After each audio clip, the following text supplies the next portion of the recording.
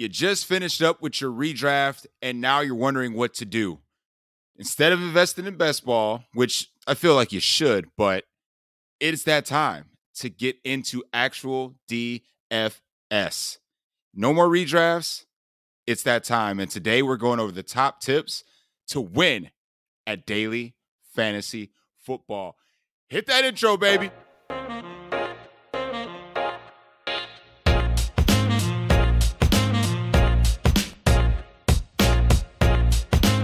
Oh,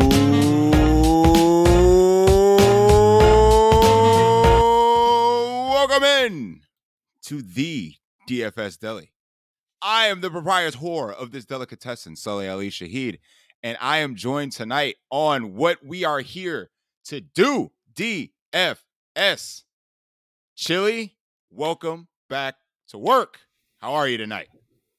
Man, I'm pretty good. You know, it's always good to be back in the deli, ready to get the shift on and, take on the crowd. That's right. How was your off season? Was that itch getting too big to scratch? Are you ready to just get into DFS? Are you ready?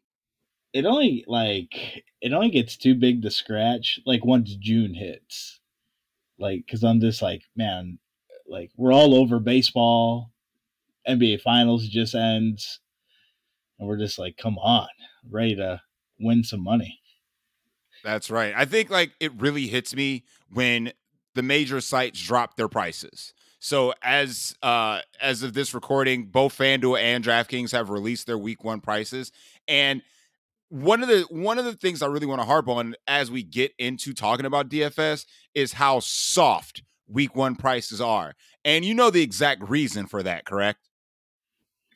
I mean, because for the most part, I would think it's just, they don't know. They're guessing like we're guessing.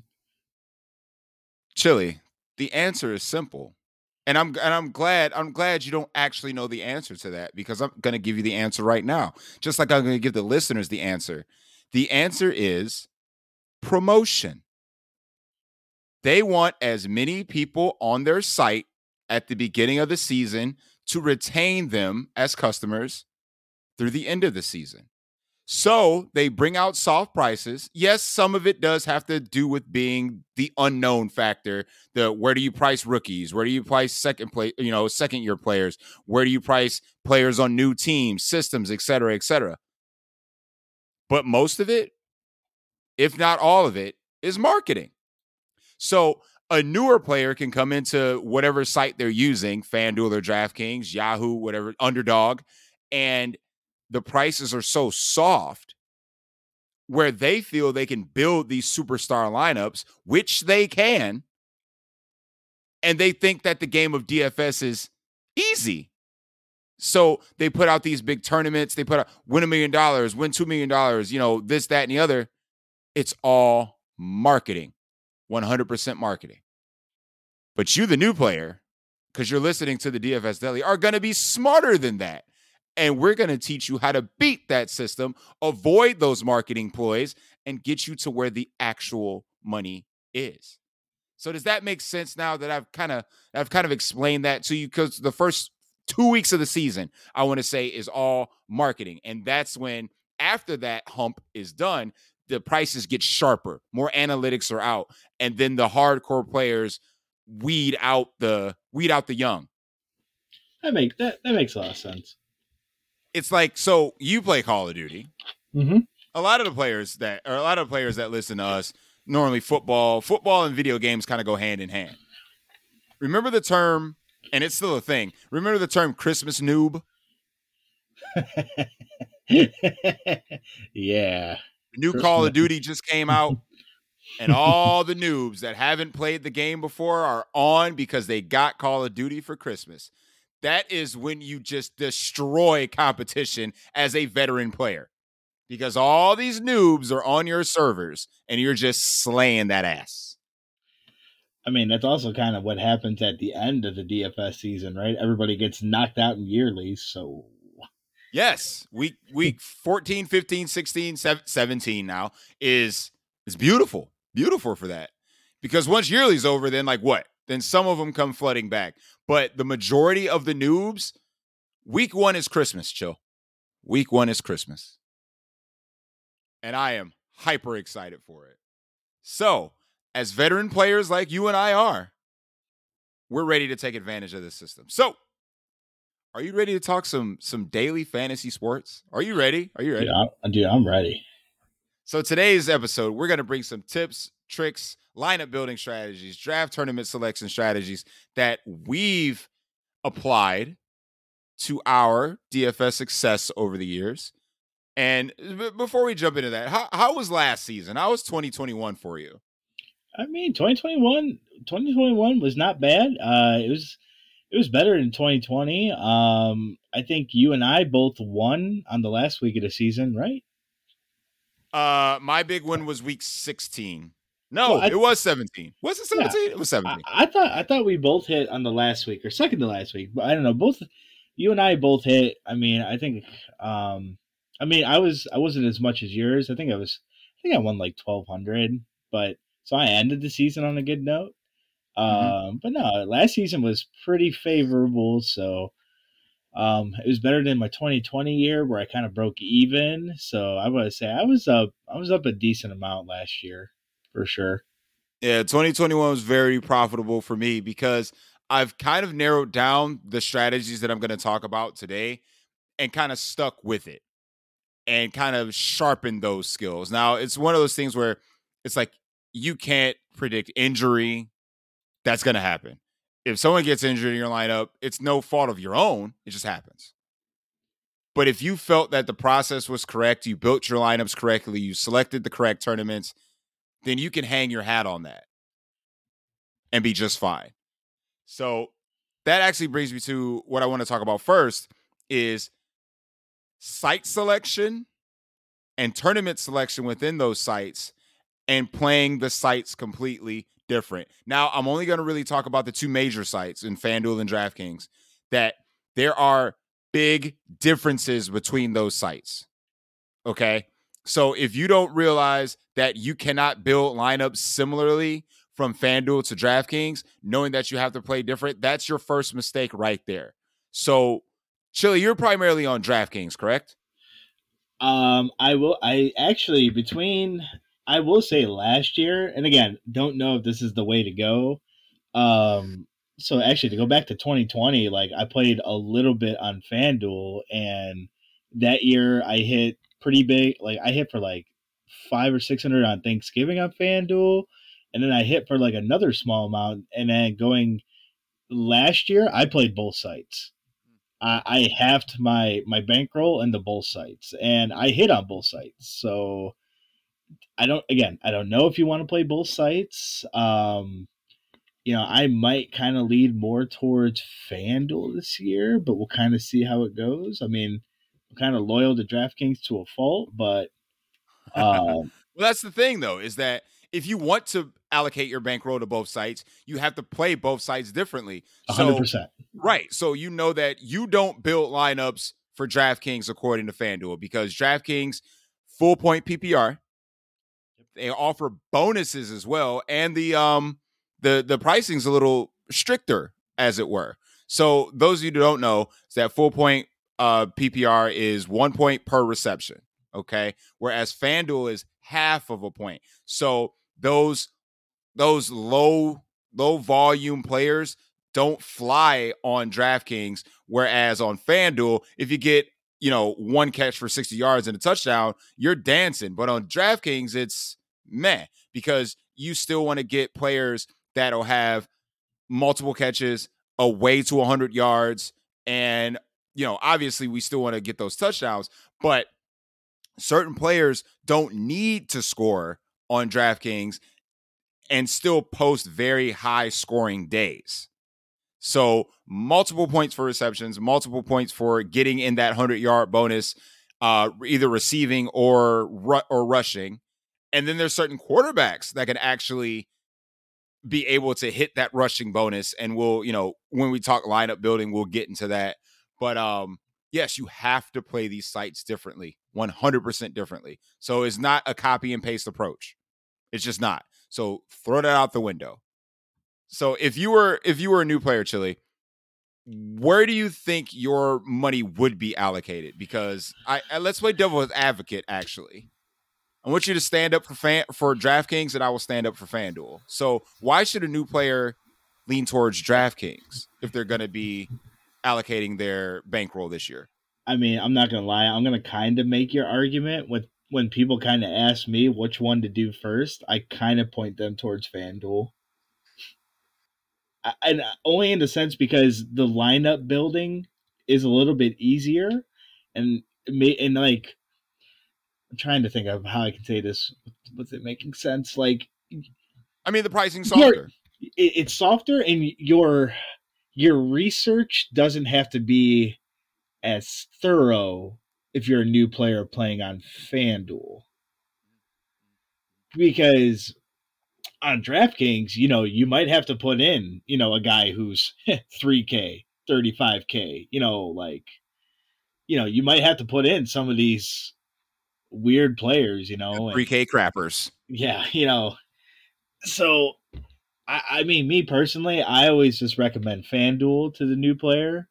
Um, you know, unless if they're more, I tell them, I'm like, do you like full, do you want half point PPR or full point PPR for scoring, And like I generally tell them, you don't have to score as high on FanDuel as you do DraftKings, but obviously the scoring's different, so scores will differ. But you know, there's sometimes on DraftKings, my lineups will put up 180 points and not even cash. Yeah, we've all been there. So I mean, and again, it could very well happen on FanDuel too, but uh, as somebody who started off on DraftKings, I kind of wish I would have probably started on FanDuel, truthfully. Now, starting out on DraftKings made FanDuel easier. I'll tell you, as somebody who was going to DraftKings, worrying about how to make these lineups, it made my lineup building a lot easier. On FanDuel, I laugh. Yeah, yeah. I mean, because like I said, the pricing is softer, but at the same time, I feel it's not just the pricing. It's site specific. It's the player pool. There are a lot sharper players on on DraftKings than there are on FanDuel. Like there's more competition on DraftKings. That's a flat out fact than there is on FanDuel. Period.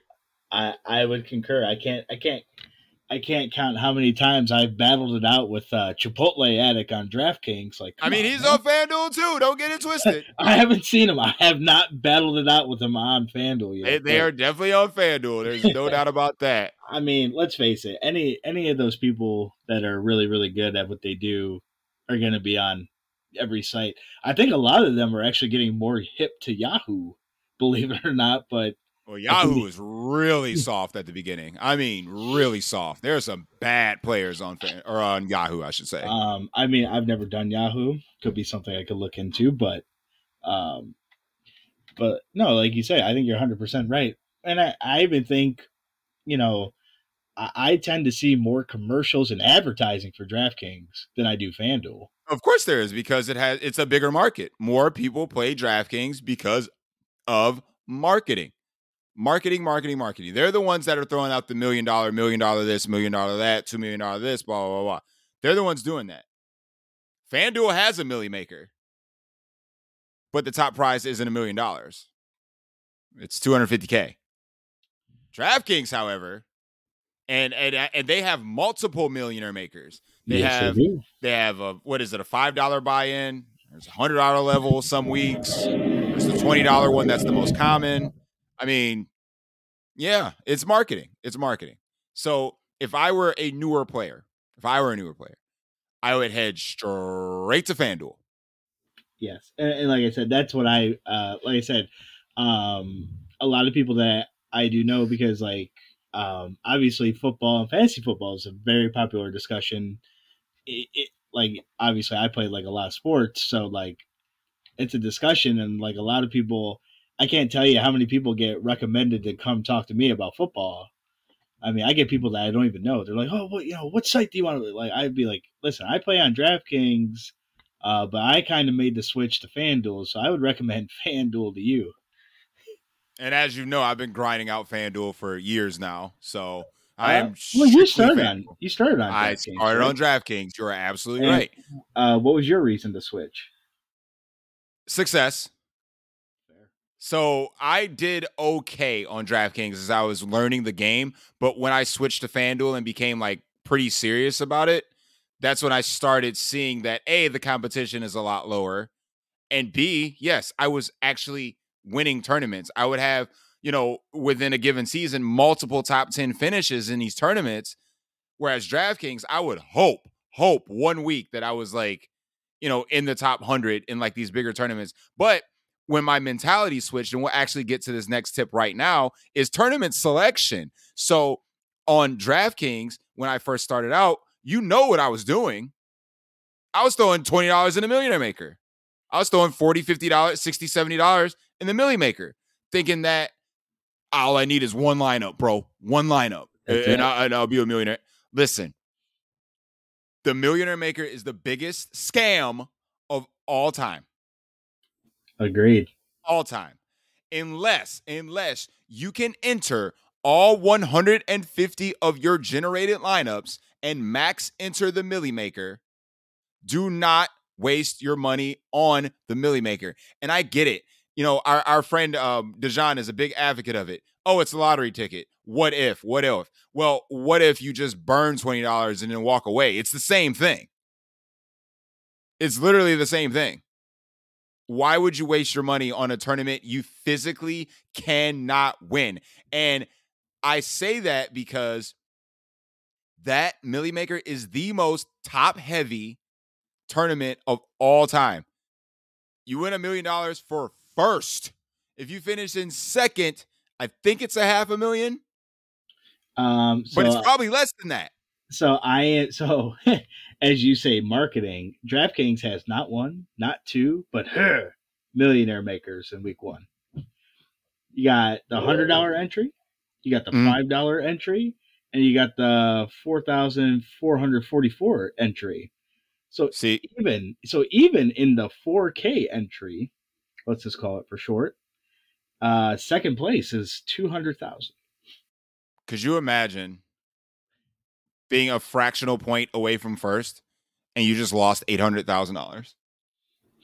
or or when they go through and rechange the point and give half a point or take away half a point. Yeah. I mean, that could be a difference between finishing in the top 5 and thinking that you're doing okay to going outside the top 100. That's insane. So, tournament selection. So, as I think you and I are both on the same boat when it comes to this, and Studer's the exact same way, that we try to enter small field tournaments Correct. that have guaranteed prize pools. So, is it easier to beat 100,000 lineups, or is it easier to beat 1,000 lineups? The answer is simple. You beat 1,000 lineups. And is it easier to beat the same guy that's entered 150 times, 150 different lineups, or is it easier to beat a player pool that only has a shot at one lineup? The answer is clear. It's the single. So single entry small field tournaments are the way to go. In my humble opinion, of course. So if someone binks the Millie Maker, great. Lest they be a millionaire. I would rather take the shot at winning $10,000, $15,000, $20,000 on one single entry $100 tournament than I would ever spend 5 entries at $100 on the Millionaire Maker. It's just logical. It just makes sense. So tournament selection is huge. So are there any other types of tournaments that you like to enter minus single entry, or is it like you like to focus on, those small field single entry, maybe 3 max, 5 max type tournaments? I I I like, obviously I like the singles. I think we talk about that every year. Singles are great. I have no problem with 3 entry max. There's a couple of contests on because you know me, I play the early only and the afternoon only slates as well. Early only has a contest where it's like it's a 3 entry max for $20 a lineup. So like so $60 on 3 lineups and it's a pretty good prize pool to it. So I really like that tournament as well for a 3 entry. I'll enter 3 entry max with only throwing in one lineup, but like I'm only looking at you know a field of like 1,000 to 2,000 people usually. Mm-hmm. Yeah, I usually don't tend to go above 3,000. I probably not even like 2,500 for like a lineup field. So um, Yeah, I hover around 1,200 entries. That's a good size for me. And also, what I've been actually enjoying lately is, and I got into it a little bit last year and found some success, are the 100-man tournaments that they offer. Just those 100 aren't bad. players, top 12 cash. I love those tournaments, man. They actually are a really good pool of players there. Those aren't bad. Right. So it's more so like once you get on that home screen and you see, especially on DraftKings, like, obviously they bring those tournaments to the top. They're starred, they're flashing at you, they got the big prize pool. It's like Scroll. Just keep scrolling. it's basically like you're going to Vegas and it's just like, hey man, play here, play the slots. Exactly. You got to get to that exterior part. That exterior part of the casino where ain't nobody at. You Yeah, know, that's where you're trying to win at. you got to go find yourself a nice blackjack table with a team that knows what they're doing. That's right.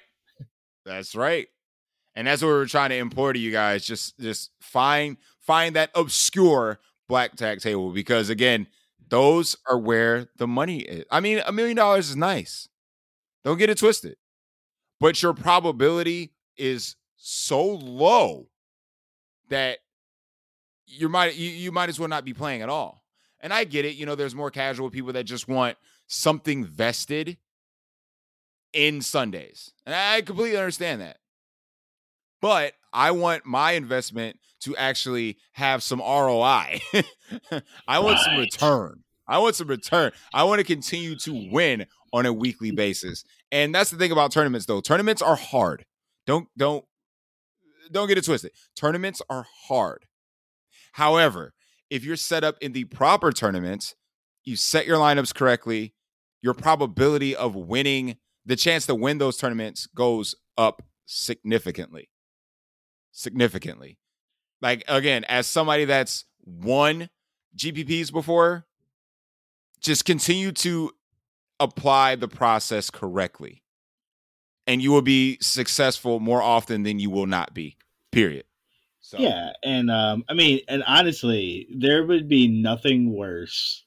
And I mean, and we've done this with, uh, we've done this with our daily doll hair lineups where where they accidentally hit. Like, can you imagine you enter in a contest into the Millie Maker? Let's just say it goes off the charts, right? Like, so like on DraftKings, off the charts would be like what, a team that's above 200 points, on a decent week, yeah. So like. let's just set the floor at 200. Yeah. Right. And like what do you think it would be on FanDuel since that's more of your expertise? FanDuel, I mean, I've won tournaments with like 185. Like, if you get 200 on FanDuel, your team is the nuts, like the literal Okay. nuts. Okay. So So like let's just say 180, 185. so could you imagine like if you have teams and you enter in those contests, like let's say you have a team in the Millie Maker that goes for 220, 230, and it wins you like $100 because in the Millie Maker you need the nuts. Oh yeah, So like again, like there'd be nothing worse than a team that goes off for 230 in the Millie Maker that only wins you like $100. Where if you put that in any other contest, you could be talking about hundreds of thousands of dollars. absolutely. Like, my prime example of that is, the few seasons ago, like my biggest win so far was when I cleared $10,000 on one of my tournaments on FanDuel. Was that That's a great day. Is that the Amari Cooper game? That's the Amari Cooper game, baby. Okay. Yeah, when they played the Eagles. Absolutely. Never forget, baby. Never forget. So, I win that tournament, and like that particular week, I just happened to throw a lineup in the Millie Maker. I was young, naive. I've learned my lesson. You'll never see it. You'll never see me enter the Millie Maker again. But that lineup that won the $10,000, won that tournament, would have finished 102nd in the Millie Maker for a cool $20. Bruh. So, if that doesn't convince you, I don't know what will. Yeah, so as you get into these higher stake tournaments, your 25, 50, 100, and so on and so forth, because the average person that plays DFS listening to a podcast like this is normally your bankroll is probably between, I would say your mid-stakes player, probably between $50 and $500 a week. That's mid-stakes. High stakes guys, they ain't listening to other people's podcasts. They got their own, Fort Knox of computers and screens and shit. They got all that stuff. I'm talking to you, the mid-stakes player. If you want a chance at continued success, this is what you need to apply. Right here. That's your lane. Stay in your lane. Okay? The Millie Maker is not your lane. These thousands and thousands of tournament entries, they're not your lane. Now, and I preface that with this. If you want to become a GBP player, a mass multi-entry GBP player, practice at that. There's nickel games, there's dime games. Oh, the quarters. The quarters were my favorite when we started using Fantasy Labs and we didn't really know what we were doing. Yeah. Practice. You can practice on that. The quarter lineups were great. Yeah, man. You can max enter a 25-cent lineup for what, $35? I think it's cheaper, but let me. Yeah, it might be even less than that. And if you continue to get good at those games, because there's decent prizes in those games, actually. Yeah, you can turn a quarter into $500, $1,000 real quick. Absolutely. Yeah. So again, if you want to play these big tournaments, practice first. Go to the nickel, go to the dime, go to the quarter, the quarter arcade. I think that's what they call it on Draftkings, and practice. But for me personally, and like I said, for you and Studer, Baker is weird, so I can't even justify what he does. Single entry, small field, single entry. I will beat it into you guys' head until you get the point.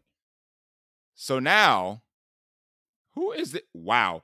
Anyway, now that you selected your site, you selected your tournament, what do? What now? It's time to build lineups, baby. It's time to build lineups. And if you know anything about the DFS Deli, you know that we come to you right before kickoff. Saturday nights is the secret menu. Wednesday nights, the main slate. We go over all our core plays, GPP plays, cash game plays, all that good stuff. But you still need to know how to build the lineup, because it's not so much who to build the lineup with, it's how you build the lineup. Now, I am a big proponent of the double stack bring back method and a little mini stack in between that lineup. Now, if you don't know what stacking is, here's a brief tutorial on how we stack. Quarterback with one or two of his pass catchers, tight end or wide receiver. And the bring back is defined as a receiver or running back from the receiver, running back, or tight end from the other team, because you want that game to be one of the higher scoring ones. And if you have those guys that are scoring high in that game, your lineup is correlated enough to propel your lineup past other lineups. Does that make sense? Was that a good breakdown of the stack, the bring back? Yeah. I pretty much nailed it there. So this is how I built lineups. Do you build your lineups similarly, or is there a caveat to those lineups? So now when I started last year, I would say yes. But now that we're moving into this, I don't know if you want to call it more and less of like an era of where, and I don't know, maybe if you can relate to maybe some of the podcasts you listen to that were kind of pointing this out, but a lot of the people that I tend to listen to, because in the past you would never go quarterback, running back, and wide receiver from the same team, but that was on a lot of winning lineups last year. Again, that was just the trend for for 2021. Could that be the same trend for 2022? I don't know, but um, that did have a lot of success. I mean, I had a lineup that did pretty well. I went Tom Brady, Leonard Fournette, Chris Godwin. I think another popular one was Cousins, Cook, and Jefferson or Thielen. Well, the Viking stack is always going to be We know always we going to be just viable. we just know we piqued Baker's attention, talking about his favorite team and all. Oh, But Justin Jefferson, Vikings, yeah, if he fell asleep listening to this podcast, he definitely woke up. right? Um, but so I'm kind of looking into more of that as well. Um, you know, but normally, yes, it's quarterback, wide receiver, bring it back from the other team. Although there were, again, it was a weird year last year, in my opinion, in terms of what was actually scoring it, like what was making sense in lineups, because there are sometimes these contests like they would have like a double stack or a stack and they didn't have a bring back and it worked. And I kind of thought to myself, I'm like, man, I got to do some more research. Well, I feel like more often than not. So obviously that doesn't work 100% of the time. Correct. Obviously. But more often than not, that is the way to go. So I went back to my last year's, like week after week after week, and the lineups that I had place high were the ones I had the balls enough to go double stack, bring back secondary stack. Now, a secondary stack is two players from different game on opposite teams. So let's say, Eagles are playing the Cowboys.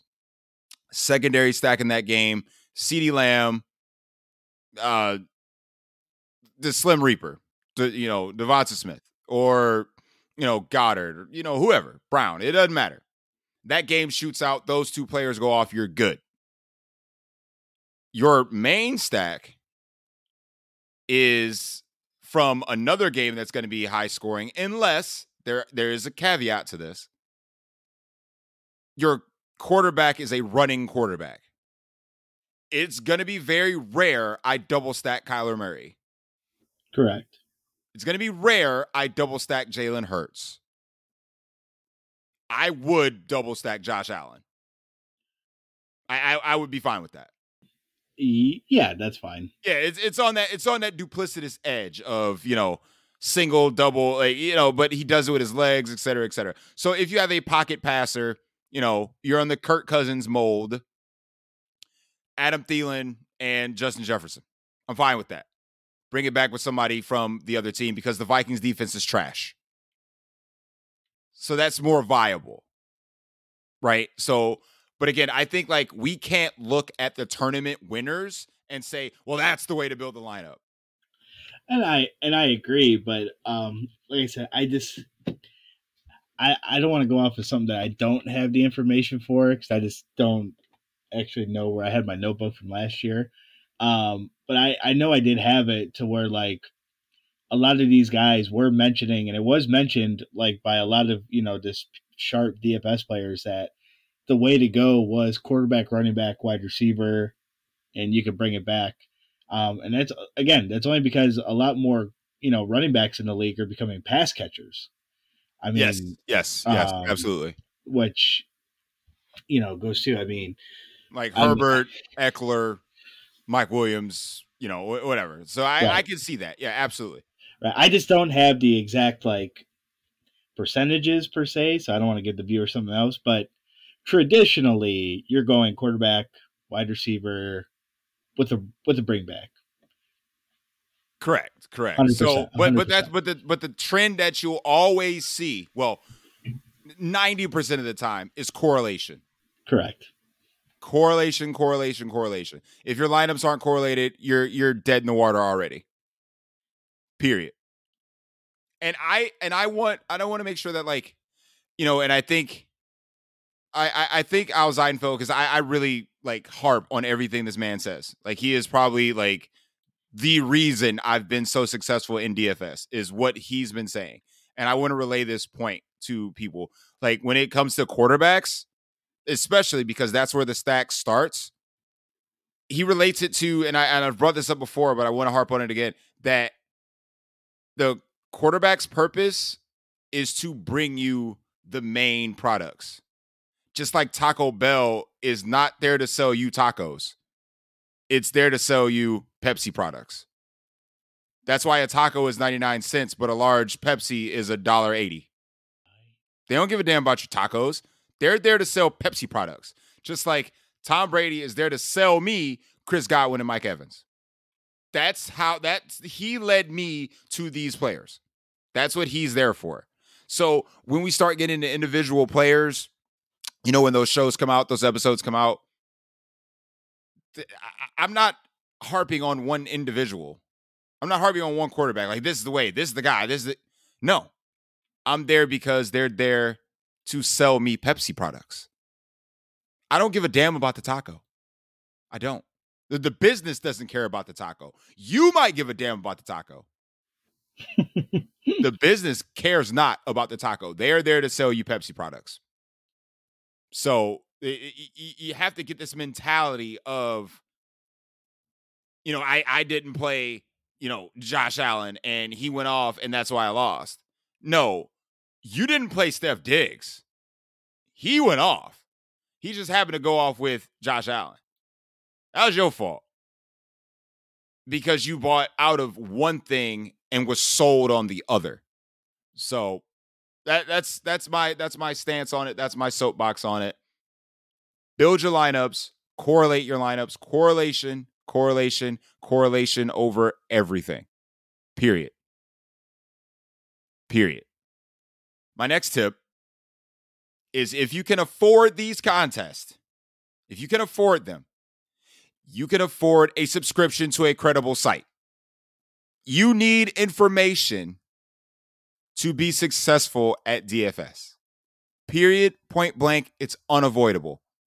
You put yourself at a disadvantage if you do not have the information that these other players going against you have. I'm talking from projected stats to weather to ownership percentage. That stuff is not free. That is paywalled on every site. So if you have $100 to put it on a tournament, but don't have a subscription service, and I'm not recommending anybody because I ain't sponsored by anybody, but pay the money, whatever site that you feel comfortable with, to use that information to apply to your lineup building process. And Chili, you and I were talking about this off air, actually, like what sites we're going to subscribe to this year, because it's that important. It just is. 100%. So do your research before the research. Pick a site that's good for you. Use their projections, use their lineup builders, use whatever you can. It's a tool to be successful. You can't plant a garden without a shovel. You can try and do it by hand, but let me tell you, it's not going to be that damn successful. Okay? You need the tools to win at fantasy football. So please subscribe to whoever it may be. Yeah, and again, just remember, these sites in the deli, we're not going to give you the answers to the test. It's just not going to happen. We're a resource. We're a you, resource. You have to take our opinions. You could take other sites' opinions, experts' opinions. Everybody's going to be wrong. Even the people that are really good at this, that are better than us, they're wrong on players. So again, do your research. Trust the old gut, as we call it. Yeah, it's like literally, it's like trying to take a test without a textbook. That's what Correct. it's like. It's taking a college course and testing without the damn textbook. All the information is there. All you got to do is pay for it. And then you have to study it. And then you have to apply it. Subscribe to somebody. Please, for the love of God. Speaking of which, I would take that time out right now to subscribe to the DFS Deli. That's what you should do. 100%. Whatever platform you're listening on, iTunes, Google, Amazon, Stitcher, Podbean, whatever your podcasting resource is, just take that second to subscribe because this shit is free. This is free. Where's Chuck Lewis when you need him? This is a free resource. Smiles are But free. These are $5. And I actually, so now that you subscribe to somebody, you've got the resource for information. I want to let everyone know that, remember, once you're into these lineup generators, once you're into rankings, articles, opinions, et cetera, you still have to put your own flavor into it. You still have to put your own input into it. These lineup generators are not an auto win button. You can't go and take default rankings and default settings, hit generate, and then enter that lineup and think you're going to be successful. It's not going to happen. Okay? You have to tweak everything from your exposures, your ownership percentages. Everything has to be modified to you and what you think the outcome of these games are going to be, the outcome of these fantasy scores are going to be, the outcome of your stacks, your correlations, you have to be unique. So you have to take all your ownership percentages into consideration, have to take all the rankings, all the projections into consideration, and then make your adjustments. That is nothing more. Those generators are nothing more than a resource, a tool to be manipulated by you. So don't think you're going to get away with not doing any research. Can't do it. Can't do it. It's a tool. It's a resource. Use that wisely and make adjustments to what you think is going to, what's going to happen and what could propel you to that top 1% of these tournaments. So do you use a generator, Chill? I do not. I didn't. I have not used a mass lineup builder in a very long time. I am your traditional. I'm a hand build all these lineups kind of guy. You're a hand builder. No, I'm just kidding. I'm I'm a hand builder too, but I like to generate first and then tweak. Fair. To what makes sense to me. So I'm only entering 4, 5, 6, 7 lineups a week. I'll start generating, see some commonalities, see if certain things make sense. I'll put my settings in there, double stack, bring back, force this, that, and the other. And then I'll adjust off of that. Because a lot of it doesn't take into consideration. And there are sites that do that you can, set your max percentages for each player and then take collective ownership in consideration and do that. But for me, if there's chalkier players or your free square players, et cetera, that are consistently popping up and then you don't want that, then you can manually adjust that. And that's what I like to do. I like to go in, see those settings, and then go, oh, let me just tweak this, tweak that. Who's playing this? Who do I think could, do this, that, and the other? And then I roll from there. So, and I definitely implore people to put that strategy out there as opposed to, again, hitting generate, putting in that lineup that it was generated, and then calling it a damn day. You got to put your own twist. You got to put your own flavor, your own seasoning on your lineups. Can't just do it exactly what these sites say. You can't do it. Agreed. So, you generated your lineups. It's noon. I'm sorry, it's not even noon. It's 1 o'clock. Lineups have locked. You're ready to go. All this stuff's kicking off, and it's about 2:30. and you're And your dead lineups, or dead in the water. your lineups ain't looking too good. What I've read and what I've heard is that less than 5% of tournament fields use late swap. Can you believe that? I can believe it. I can believe it. I mean that doesn't really affect me because I don't play a lot of main slate lineups. Well, the general public does play the main slate. 100%. But I can believe it.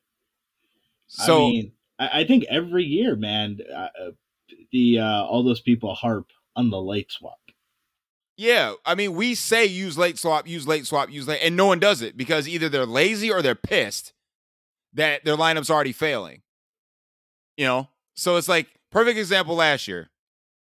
If you have players still in that late window that are chalky, so more popular, and your lineup is failing, you stand zero chance of salvaging that lineup.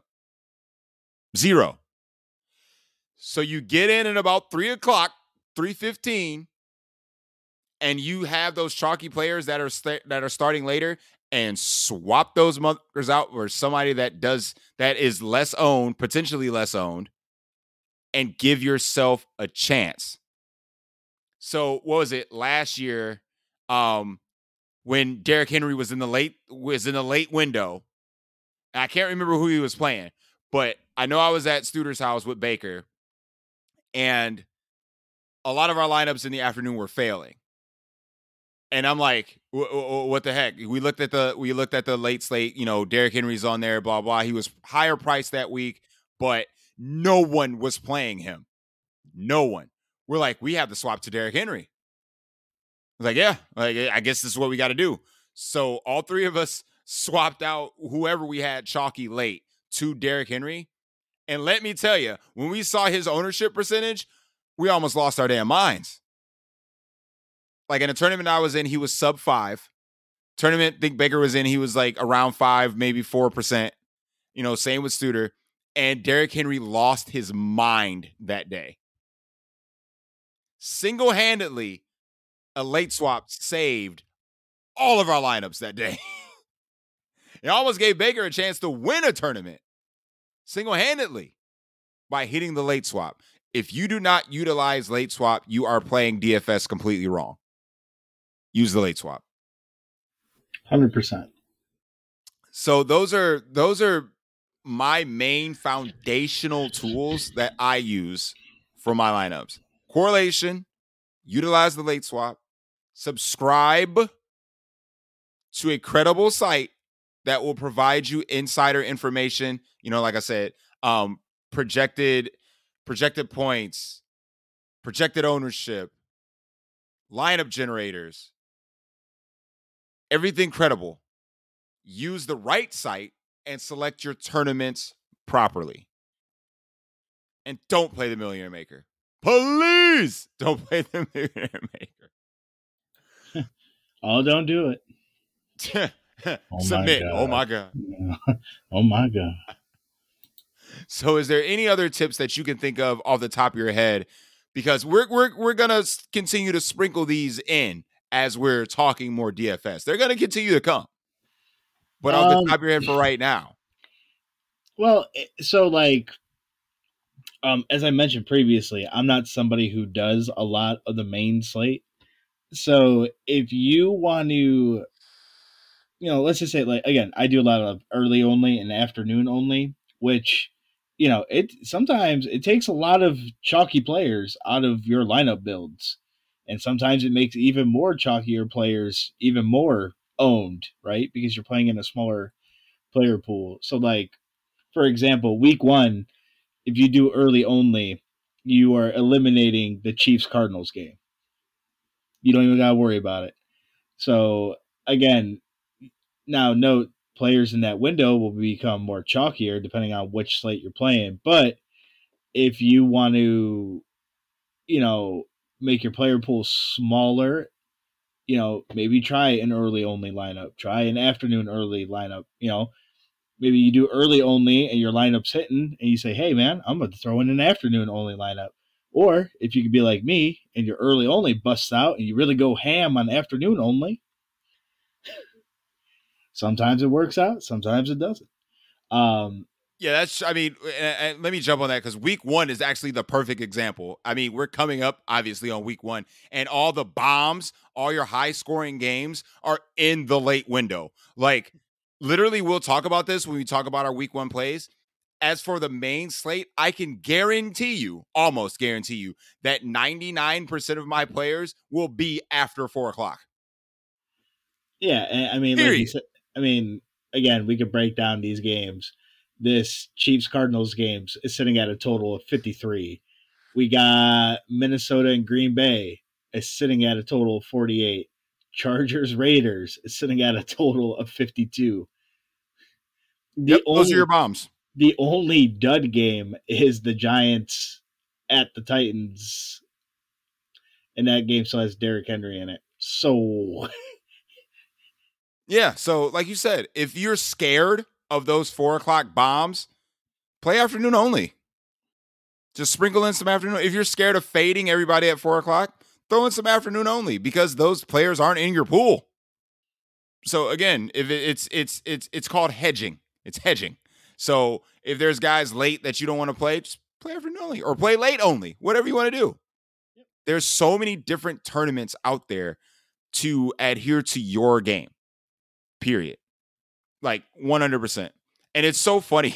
It's so funny because like I think yeah, it was. So it was our tournament. It was our tournament winning week or like a big week because I didn't actually win my tournament. I finished in second, but you won an afternoon only slate, correct?